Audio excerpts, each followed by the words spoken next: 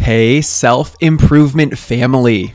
A better world starts with a better you, and yes, you can. So let's take another step toward your best self today. I heard this metaphor recently and it added some interesting perspective, so I wanted to share it with you. As we go about our lives, we're constantly observing things around us, making sense of things for ourselves, understanding how others relate with different environments. It mostly entails us looking out at what's around us and finding meaning in it. This is kind of like looking out a window. Through your own two eyes, from the perspective of where your 2 feet are planted, you can see the world for how it exists around you. You can find reasons that justify why people made certain decisions. You can attribute a cause and effect to the circumstances you encounter to note the relationship things have to each other. But if you look really closely into the window, what do you actually see? You see your own reflection. Your silhouette is reflected back in everything you see on the other side of the window. You are always in the picture, but until you draw your attention to it, you're pretty unlikely to see it. This applies for the conclusions you take from what you see. Your perception of things is not simply as they are.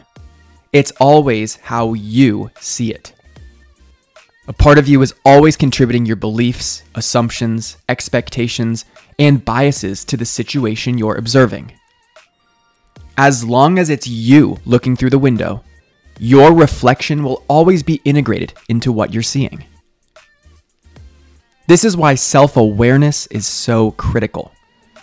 Once you realize that there's a part of you in your perception of everything else, you can start gaining insights into that part of you that you may not have had access to before. Getting curious about the conclusions you draw gives you the space to consider how the end result is more a reflection of you than the situation. And the great part is, once you see this truth, you can't unsee it, meaning that you will carry this awareness into your interactions and be able to show up with more humility.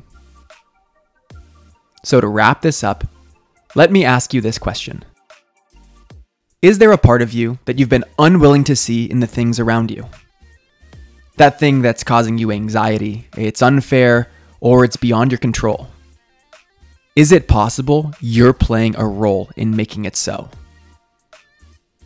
I'm Brian Ford, and when you ask yourself good questions, you start getting good answers. I'm here to support you through whatever might surface. You grew today. Let's do it again tomorrow on Self-Improvement Daily.